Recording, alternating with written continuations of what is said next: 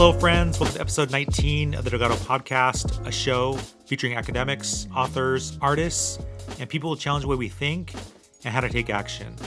Today, we're honored to learn from Dr. Alister McGrath about the life and faith of Dr. J.I. Packer. Dr. Packer died last July at the age of 93 and is considered to be one of the most influential Christian academics and theologians in North America. Dr. McGrath has written 2 biographies on the life of J.I. Packer, and his latest book provides a fascinating look into what led J.I. Packer into academia, church ministry, and the theology that made a huge impact on churches around the world. Dr. McGrath is a theologian, scientist, historian, scholar, and professor of science and religion at Oxford University.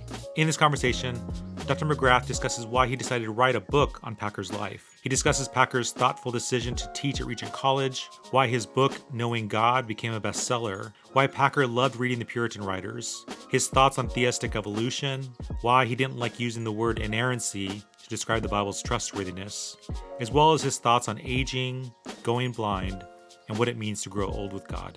Here's our conversation. So Dr. McGrath, thank you so much for being on the podcast. Well, it's great to be here. Thank you for having me on the show. So I was listening to a session with J.I. Packer, and he was talking about the first time that he met you. And he mentioned that shortly after meeting you, he met you on a train ride, which you talk about in the biography. And he said, like, after the train ride, which was about 2 or 3 hours, you said that you wanted to write his life. And so I was very, very curious about like that particular train ride. When you got on the train, you saw J.I. Packer. Were you like assigned to sit next to him, or you just like went over to sit next to him? We had been at a meeting together in London briefly the previous day, and then we were both going from Oxford to Cambridge, and we got on the same, it was actually a coach, and we recognized each other from the meeting. So we went across, said hi, and we sat down beside each other, and it was a very long journey. We had a wonderful conversation. I began to realize this guy's really interesting. You know, I'd read some of his books, but as a person, he was really interesting. He told me all about some of the things he'd been doing, and I thought, we need to get this written down. It's so interesting. So I thought, look, I'd like to write this guy's biography, and Jim very kindly agreed. So it was a fascinating conversation. Because that's a tremendous amount of work to like do a biography. And so did you realize like what you were signing up for when you mentioned that to him? I did. I knew what I wanted to do, and it involved reading everything he'd written. That took a long time. It also involved writing lots of letters to people who knew him and saying, look, can you help me remember anything? How did Packer influence you and things like that? I think I wrote 300 letters, something like that. This is before emails. That's a long time ago. And, and they were really interesting. So it gave me a very good sense of just how interesting this man was. I'm very curious about, because when you get on the train ride with him, you've already read some of his writings. You obviously know him from the conference and from previous engagements. What was it about that conversation? Because that conversation was critical. That train ride was critical to the development of the 2 biographies you've written. What were some things that stood out to you as you chatted with him where you're like, I need to invest part of my life into telling his story? I knew that Jim Packer was a very significant writer, and I'd read, I think, many of his books by them. But that doesn't help you get to know the person behind the books. And as I talked to him about how he became a theologian, the impact it made on his life, I began to realize that actually, although some of that comes out in his books, not all of it did. I began to realize that actually I would get a lot more out of reading him, as would so many other people, if they knew how J.I. Packer came to be J.I. Packer and what motivated him to write these books, what his background was. And I felt that actually I owed it to him, because he's such an interesting person, to enable his readers to find out these added depths to him so they get more out of reading his books. And that actually was really my motivation for writing that biography, to enable people to understand him better and hence get more out of reading him. So what was like your next step? So you have that chat with him. You're obviously fascinated by him, both his academic life, his spiritual life, and then him as a person. And then you mentioned all the letter writing. This is before email. So you did you just ask him like who are some people I can chat with to kind of get some backstory on your life? Well, he did mention some people he thought I should get in touch with. But because I was based in the United Kingdom, I had lots of friends in theological education, I was able to work out pretty quickly who some of these people were and who some people were who could put me in touch with people who Jim would have worked with at various stages in his life. So some of them, those were, you knew Jim Packer very well at this stage. Tell me something about what he did and so on. Some of those were, look, you know Jim well, and I want you to help me track some other people who might know him, particularly at this period, so we can really make sure we do that side of his life justice. So in effect, the biography is based on a very extensive correspondence. I tracked down people who remembered Jim from the various stages of his life, and I wove their insights into the biography. Fantastic. And it's amazing that you're doing this during a time before we had internet. Is that right? Like this is It was before just email. coming in. It was just coming in, but we weren't there yet.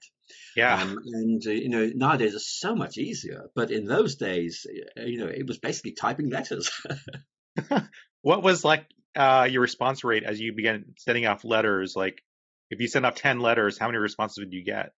I would get about 7 or 8. But what's good is that some of those 7 or 8 would say, "I can help."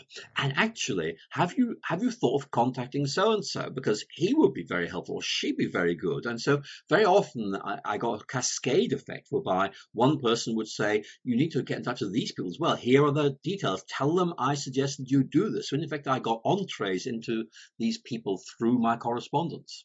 Did you already have like a map, like certain themes that you wanted to cover, or did the themes kind of emerge through these uh, letters back and forth?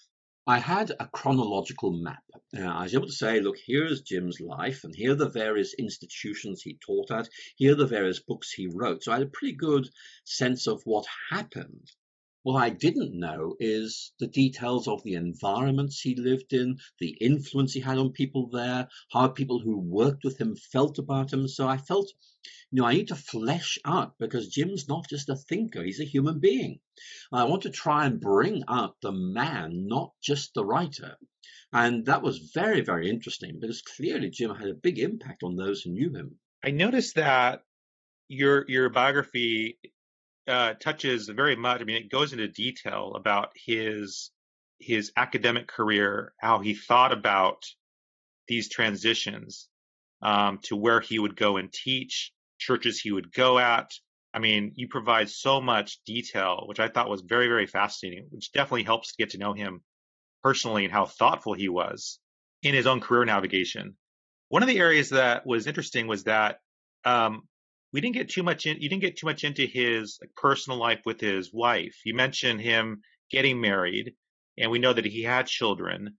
Um, and I know that wasn't really the concern of this particular book, but do you have any insight into kind of his relationship with his wife and his kids? I decided deliberately, as a matter of policy, that I was writing about Packer the writer.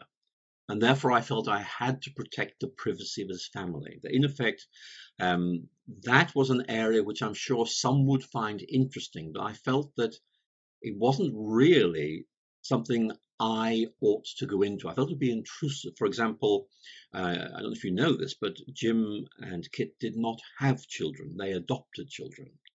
And clearly there's a story behind that. And I felt while that might be very interesting, I just felt that I shouldn't go there. That wasn't fair. There was absolutely nothing to worry about, but I just felt in many ways I'm telling the story of this man who wrote these books. And certainly I do tell the story of how Jim and Kit met. That's very interesting. And there are various points at which Kit plays a very important role in Jim's life. For example, the decision to go to Vancouver. Jim would not go to Vancouver unless he felt his family would be happy there. It's a very big issue for him. So I decided that really, while that is a very important story, I shouldn't tell it. I wasn't the right person to do it. Yeah, and that story that you mentioned about going to Vancouver and serving at Regent College was actually very fascinating to me as you wrote about his thought process and how thoughtful he was. Because Packer could have been anywhere. He was being invited to go to various schools, and he was so thoughtful around where he's going to be spending his academic career, where he's going to be teaching. And then what I thought also interesting that you pointed out was that not only did he want to make sure his family situation was going to be happy, that everyone felt like, yeah, this was going to be a good move. That was super important to him, which is very like a beautiful thing that Packer was like, I want to make sure Mm. my family is going to be happy wherever we move. So that was a huge consideration. And the other one that you mentioned in your book is that he was hesitant also about the church situation, that he was very much wanted to make sure there was an Anglican parish that he can go to. And you mentioned St. John's. Mm. But I thought it was very interesting that, because sometimes you think about like when you're taking a job, you're thinking about, well, there's the prestige of going to a certain university, being in a certain place.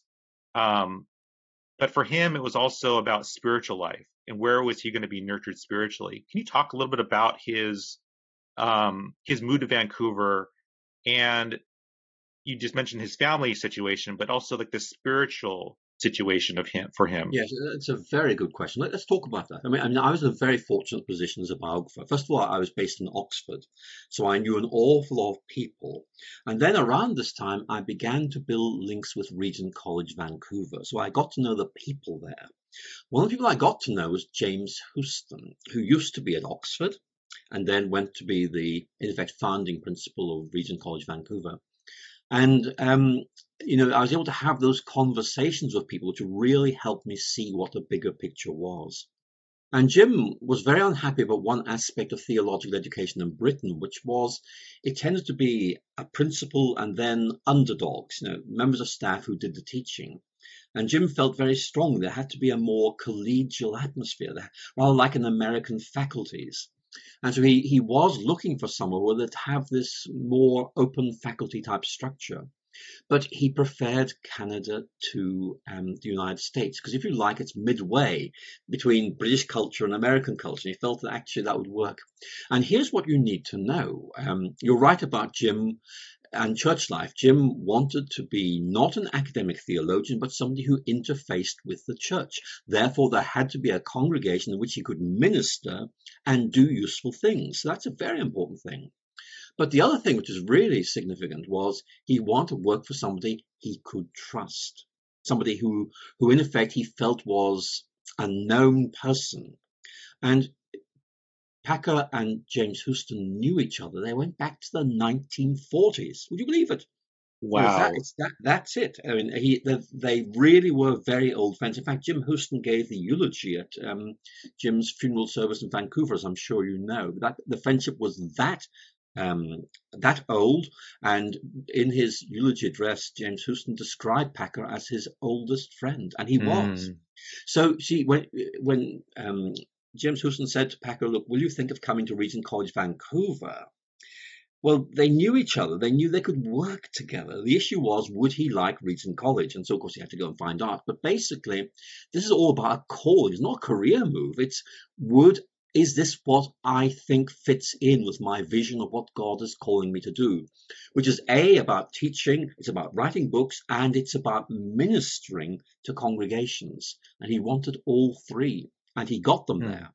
Which is why in the more recent book, I describe his period at Vancouver as being golden years, because actually it was a very happy time. He was very settled, very productive. It was a very important period of his life. Yeah, and what a decision. And you write about that complicated decision because he did go back and forth. Um, so I didn't know, like, interesting about that friendship was so long that obviously was very influential in helping him, like you said, the trust factor. Is this a place where I'll enjoy being?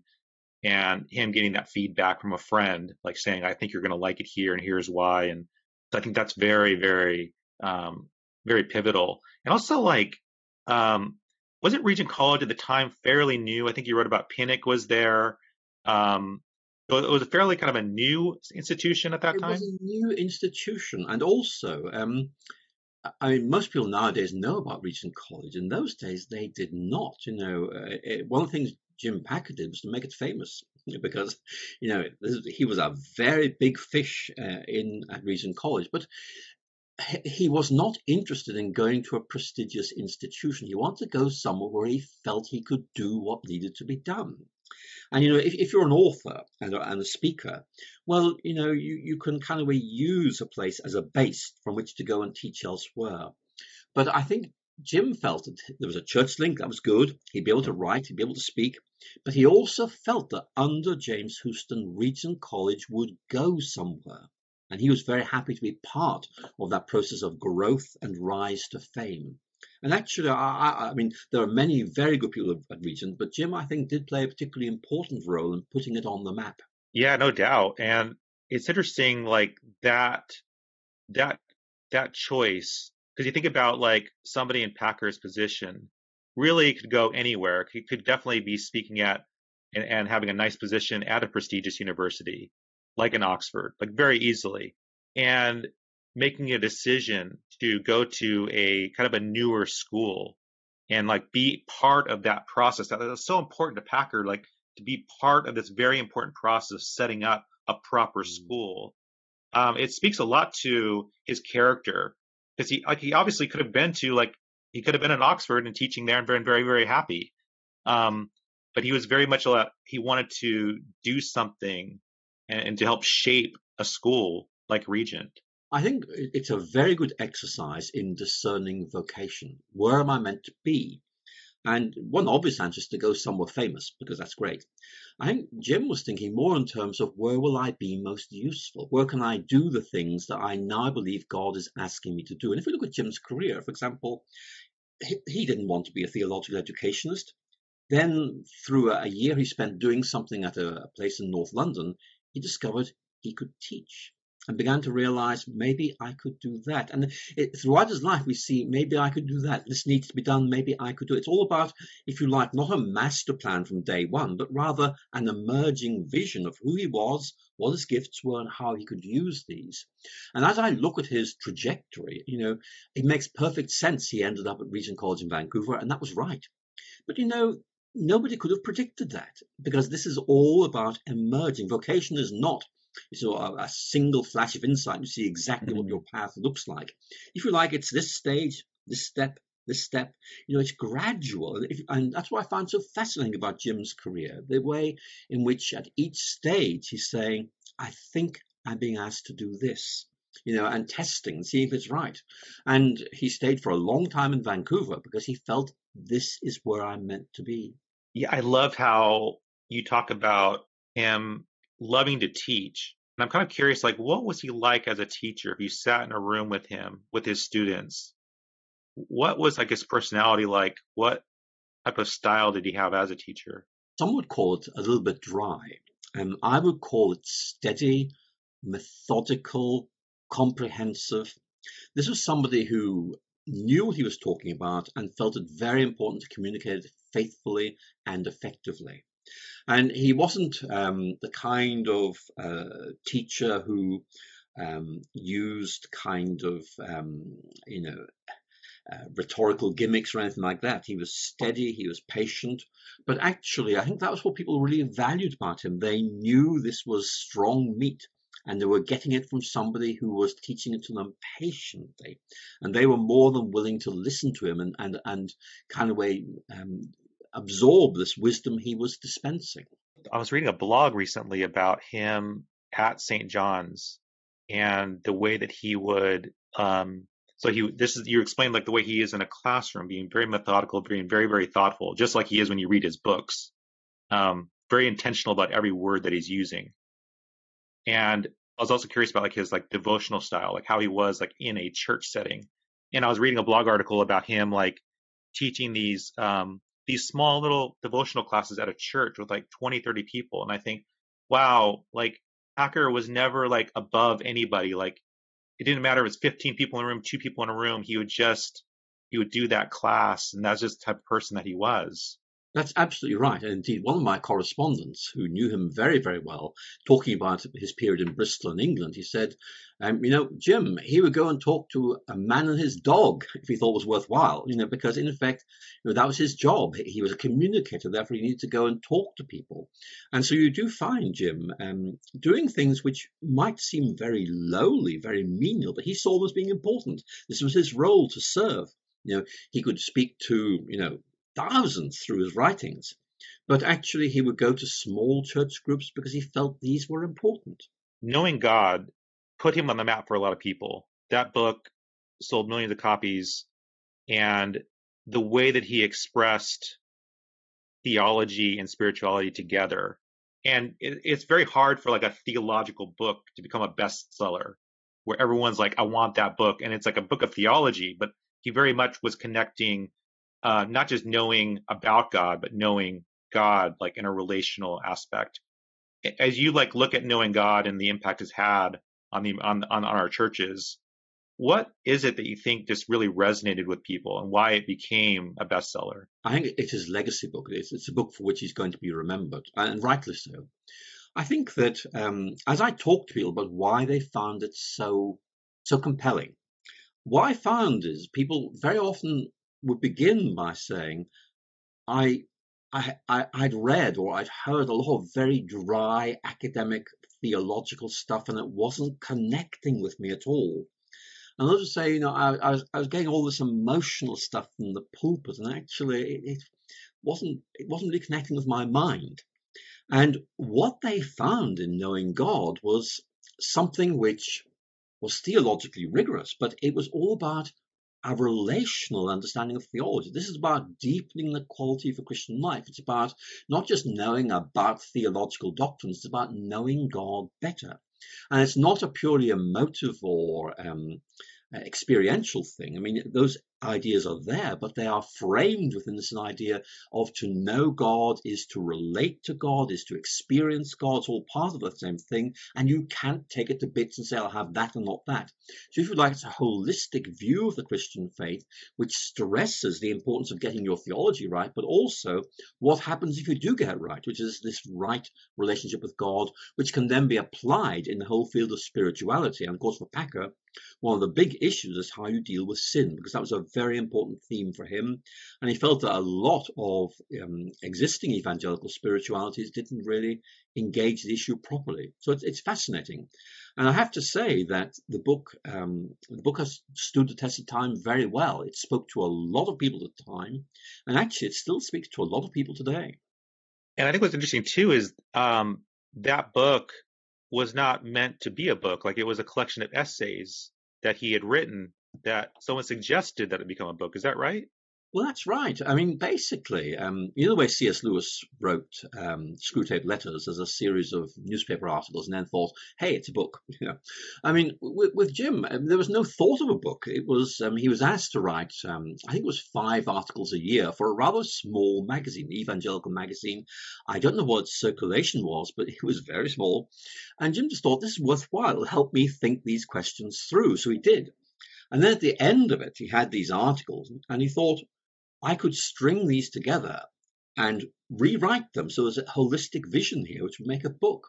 And the book came second. It was not the original intention at all. And in effect, he rewrote the whole thing to increase its coherence. And actually, it's quite remarkable, I think, the way it just came together. I love how you mentioned also how he was focused on sin. And that was an area that he felt he needed to write about. And he certainly was impacted a lot by John Owen and his writings on sin. And it's interesting how, like, in your biography, how you call out like how much Packer loved 17th century writers, the Puritans, John Bunyan. He loved obviously Calvin. I noticed a lot of Johns and also like the J's, like the J.C. Ryles. Like, he was very much attached to 17th century writers. And I'm curious, like, what kept Packer in the 17th century? So, like, what did he love about that period? It wasn't nostalgia. Today's awful. Let's go back to the safety of the past. It's not that at all. It's much more that this period for Packer seems to have produced an approach to theology which really was theologically rigorous, but at the same time engaged real questions like, how do I deal with temptation? How do I grow in the Christian life? And I think Jim, he followed James Orr in thinking each age of Christian thought kind of has its own distinct questions that bubble up, and sometimes very good answers are given.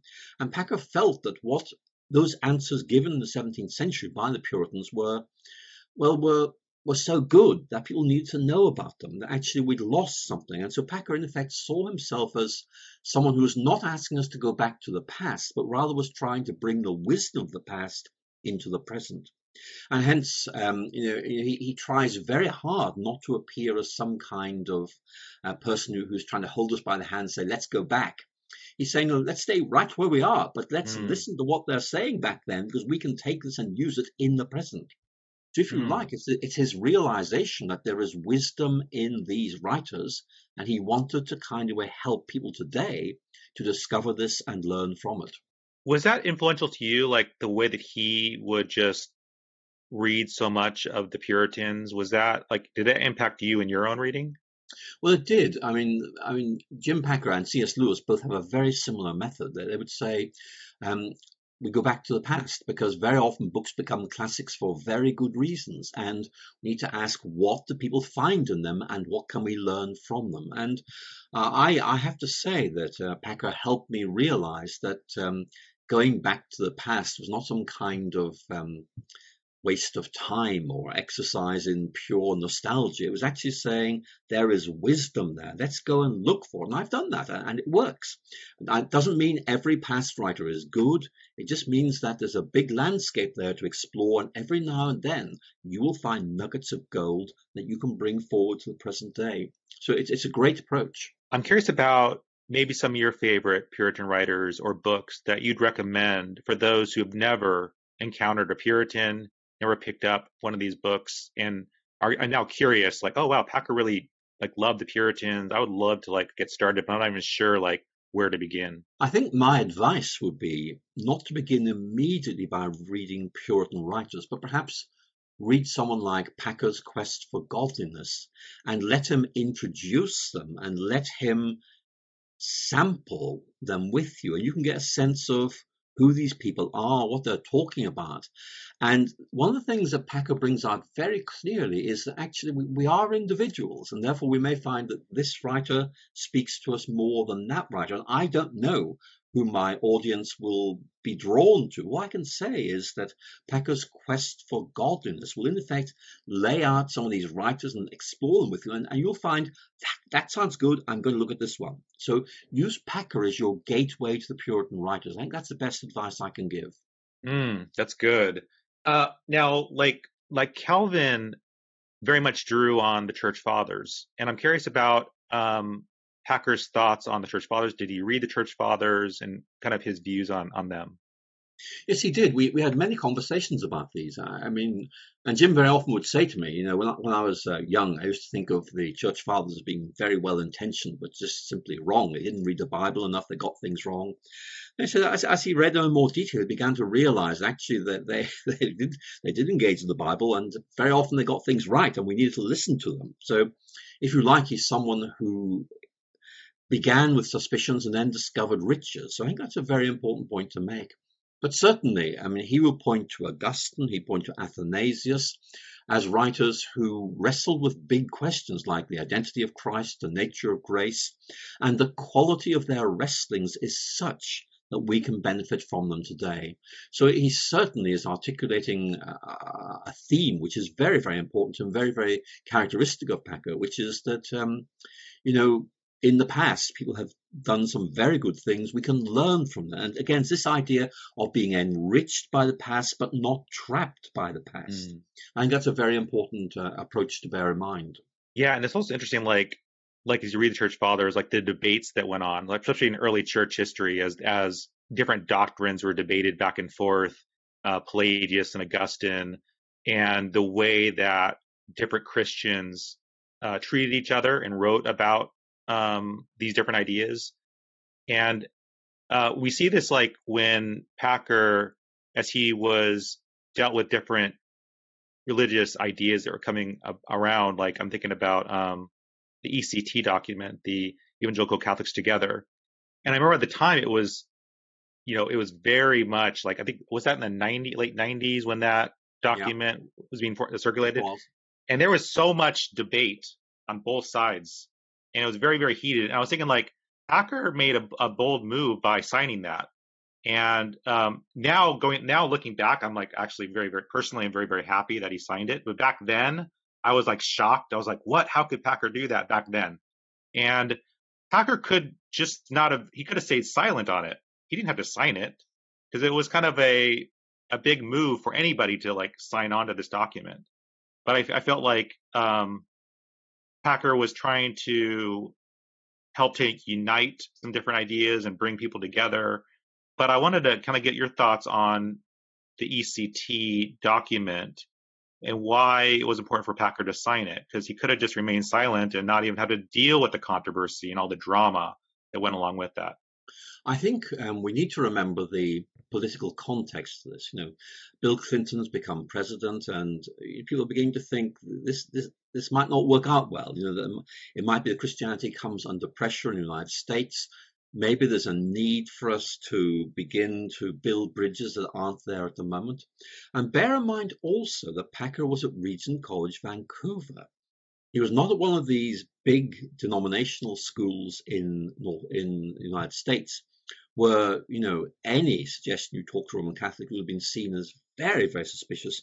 Regent College was interdenominational, and actually people were quite relaxed about some things.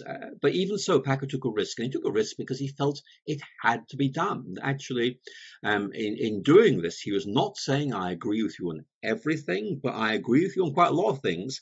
And we can, in effect, talk about the other things, but there are things we can do on the basis of the things we have in common. And I'd suggest to you that actually, Packer, in some ways, is acting out what he found in C.S. Lewis, this idea of mere Christianity, that there are things that all Christians hold in common which are really important. We need to reaffirm those. And you can see how that plays into what he was doing. But you're right, it was very brave. It did generate controversy. People were very angry with him. I did, when I was writing to a lot of people, get some letters back which were really quite critical of him, just saying, he shouldn't have done this. And I have to say that more recent correspondence I've had, people shows a change of mind, that actually we can now see why he did it. Yeah. I'm also curious about his approach on theistic evolution. That's another area that, again, he could have remained silent on. He could have just, not said anything about it, but he also advocated theistic evolution. And I'm kind of curious about your thoughts on that. I think Jim really began to advocate theistic evolution, though of course he doesn't actually use that phrase. While he was in Great Britain, it just seemed to him this was an obvious way of reading scripture. His knowledge of historical theology indicated this was actually a very respectable position. And of course, he'd read Benjamin Warfield, and knew what his position was in this. So he felt this was a defensible and helpful position. When he went to North America, he went to Regent College. And again, Regent College was an interdenominational school. It was apart from the American culture wars. And actually, it was not an issue there, as it might have been, for example, at somewhere like, you can name other theological schools where might have been a problem. And that was just the way Jim saw things. But you need to also bear in mind that actually, although Jim became famous in North America, actually, in many ways, he learned his theology in Britain. And in Britain, this has never been a controversy. I mean, it's always been something where we can see various options and people have been free to choose what they think is right. And actually, Jim just felt that A, his conclusions stood, and B, the fact that it wasn't a big deal also stood. And so he felt he could really bring that with him to the North American context. Yeah. What advice do you have for? I feel like it's such a still a heated debate today, and Christians divide over this issue. What advice do you have for those that are in conversation with each other who are maybe at odds? They have different viewpoints on creation versus evolution, and I guess how can we have more grace for each other? Well, I think I'm going to say a few things. One is that, first of all, I do understand why people are so engaged with this question, why they see it as being so important. I think that's very important. I think we also need to say very clearly, this is not a debate about the authority of the Bible. Asserting the authority of the Bible does not answer any of these questions, because the issue is, what's the right interpretation of this? And we find something like theistic evolution being talked about by church fathers. So in effect, this is not a new approach at all. It's in effect already there in tradition. But I think the third thing I would say is this. I could draw you a map of various possibilities for Christians. All of them take the Bible very, very seriously, but all of them have weak points. There's no one that's obviously right at every level. You can say this is the best way of interpreting Genesis, but actually it doesn't do very well on, for example, correlating with what we know of science. So you do have to, in effect, make a judgment about which of these is the best. And I'm prepared to respect those judgments, even though I may disagree with them. What I would say, though, is that actually this is not a matter of salvation in my view. This is a matter of how on earth we try and make sense of certain very important themes of Scripture. But there are other themes which I think we can bring to bear on this, which set them in a proper context. Yeah, and I think you hit it right there about the authority of the Bible. And I think that's sometimes where the debates are kind of focused on, because people they feel like the other person's not taking the Bible seriously, or taking the Bible in an authoritative way. What was, and certainly Packer did that. Packer took the Bible very, very seriously. It was an authority document for him. What was Packer's views on inerrancy versus inspiration? Well, Packer clearly thought inspiration was very, very important. The question is how you actually articulate this. And one of Jim's concerns was that the word inerrancy was unhelpful. For Jim, it meant that, in effect, you were talking about almost like the Bible is a matter of logic. For Jim, the key issue was you can trust this. It is reliable. So he preferred to talk about, for example, the trustworthiness of Scripture or words like that, and felt that inerrancy was actually quite a negative word, if you think about it. When he wanted to simply say, this is something we can trust, we can obey, and therefore I'd rather use other words to talk about this. And he got annoyed, actually, because he felt that he was being forced to use a certain vocabulary, which he did not feel was helpful. In fact, at one point he said, we've invented a new heresy. It's not justification by works. It's justification by words. You've got to use the right words. But I'm being asked to use a word that I don't think is helpful here. Oh, I've never heard that before. That's actually very interesting. Oh, yes. Wow. You have to use the right phrases. And Jim is just saying, look, I'm trying to articulate what the significance of the Bible is. If you don't mind, I'm going to use my own vocabulary, because I think this expresses it rather better than the words you're asking me to use. How did Packer deal with the tough bits in Scripture? Maybe those passages that are discrepancies, or those passages that are very complicated?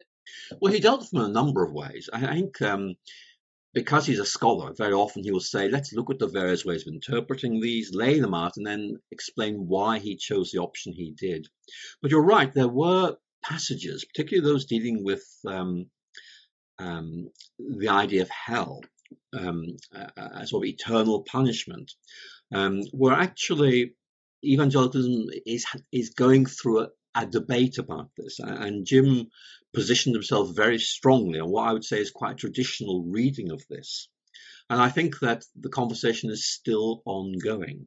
So there are a number of areas where I think Jim would take positions which people would say they can understand, but they think there are other options that need to be considered. So I think, there's a sense in which Jim would be a classic representative of certain viewpoints. But people would say, well, we're so glad he's there, but there are other ways of thinking about this. We need to find some way of making sure they're brought into the discussion as well.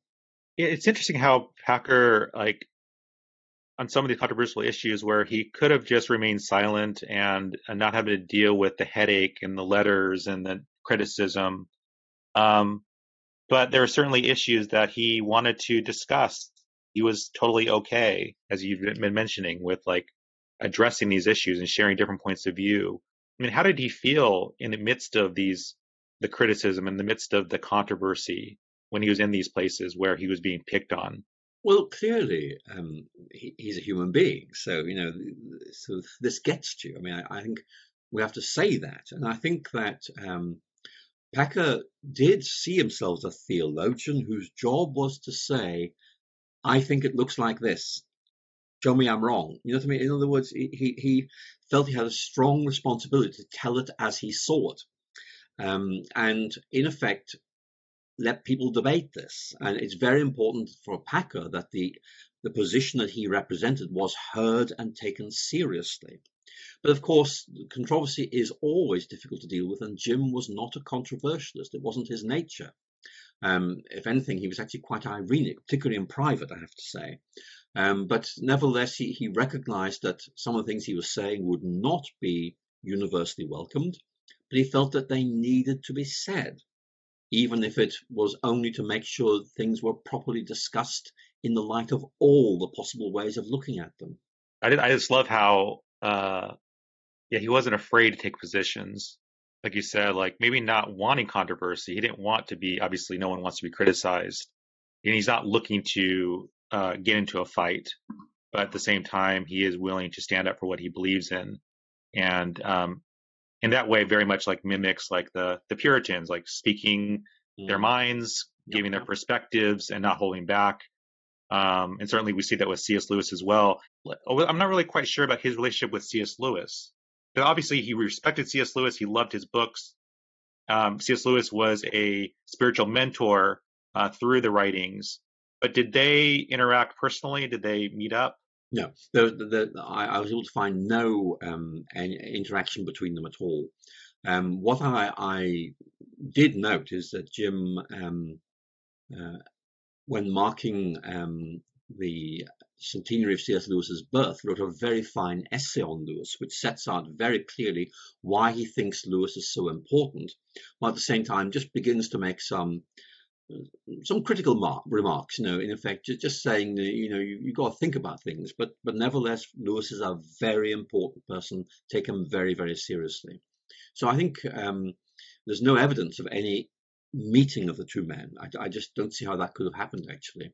But nevertheless, it's clear that he takes Lewis with great respect, and actually, in some ways, you could say he's doing what C.S. Lewis did. I would say, the critical reappropriation of the past, that's very much a C.S. Lewis theme. You find that in Packer as well.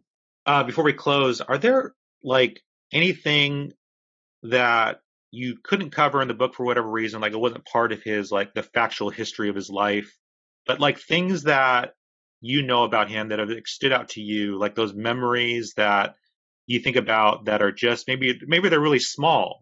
It's a little detail, but it's just it speaks volumes about who Packer was. Well, let me tell you about something which really interested me. When Packer and I were talking about his childhood, as you probably know, he had this accident as a child, which meant he couldn't play sports, so he had to read books.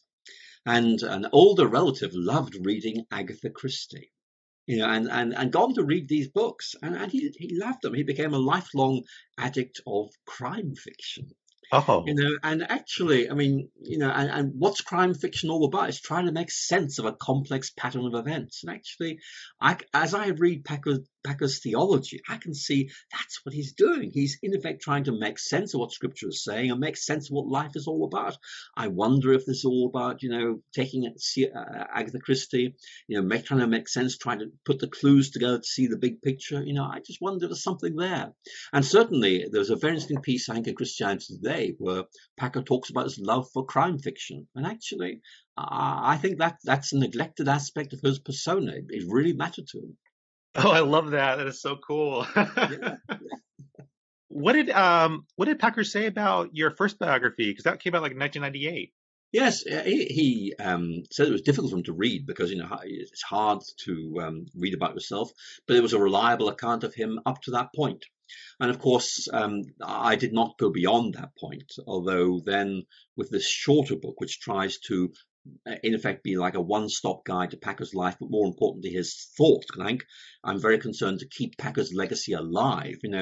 That is completely up to date. It talks about his final illness and death. his funeral. But it also says, and here's why we're going to remember him, and here's why we need to remember him, because actually he's left us a very important legacy. As we close, he did some videos and some writings around aging, and I'm kind of curious about your final thoughts on Packer as he was going blind and he wasn't able to write anymore, how he dealt with aging and maybe what that taught you. He found aging quite difficult, particularly when the macular degeneration became very bad. He couldn't read, he couldn't write. And Jim was a reader and a writer, so that was a real problem. But he did really emphasize that being a Christian is about growing old, but growing old with God. I think that was a very important point. And actually, there's one little passage he wrote where he goes back to his days as a schoolboy, and he remembers his headmaster. And his headmaster was also getting very old and had no hope at all. He just waiting to die, and what's it all about? It's pointless. And Jim was saying, in effect, I do not think that I am growing old in the presence of a gracious God who is going to stand by me through my infirmities, through my weakness. And actually, I found that very moving. Here is somebody who's facing up to the debilitating aspects of old age and is not losing hope. And certainly, the last time I saw him in Vancouver, about 18 months before he died, and we had an afternoon together. It was very, very special. I think we knew we would never see each other again. But he was talking about this idea of hope. It's not easy, but I am aging in hope. I think he shows us it can be done. And certainly, I'm not getting younger, so I shall be remembering that myself when the time comes. Well, I want to thank you so much for writing this second biography, and for keeping his memory alive with us and documenting his journey academically, spiritually in this book. Provides us a roadmap to be thinking about our own spiritual lives and our own relationship with God. So thank you so much for doing that. Well, it's been my pleasure. Thank you for having me. Thank you so much for listening to this conversation with Dr. Alister McGrath about his latest book entitled J.I. Packer, His Life and Thought, which is the beautiful history on a man who has helped shape Christian theology and helped people grow in their relationship with God. At the end of our conversation with Dr. McGrath, he shared about Packer's struggles with aging, losing mobility, and eventually losing his eyesight, and yet still finding comfort in God. Next time, we're talking with Luann Huska about her new book entitled Hurting Yet Whole, which explores the ways she has dealt with severe pain, chronic illness, dark nights of the soul, questioning God, and finding deeper faith. It's a conversation you don't want to miss. So that's next time. And if you found this podcast helpful in any way, please let me know by rating the show on iTunes and or leaving a comment. Your vote can help this show get more visibility. Thank you so much. Take care, and we'll chat more next time.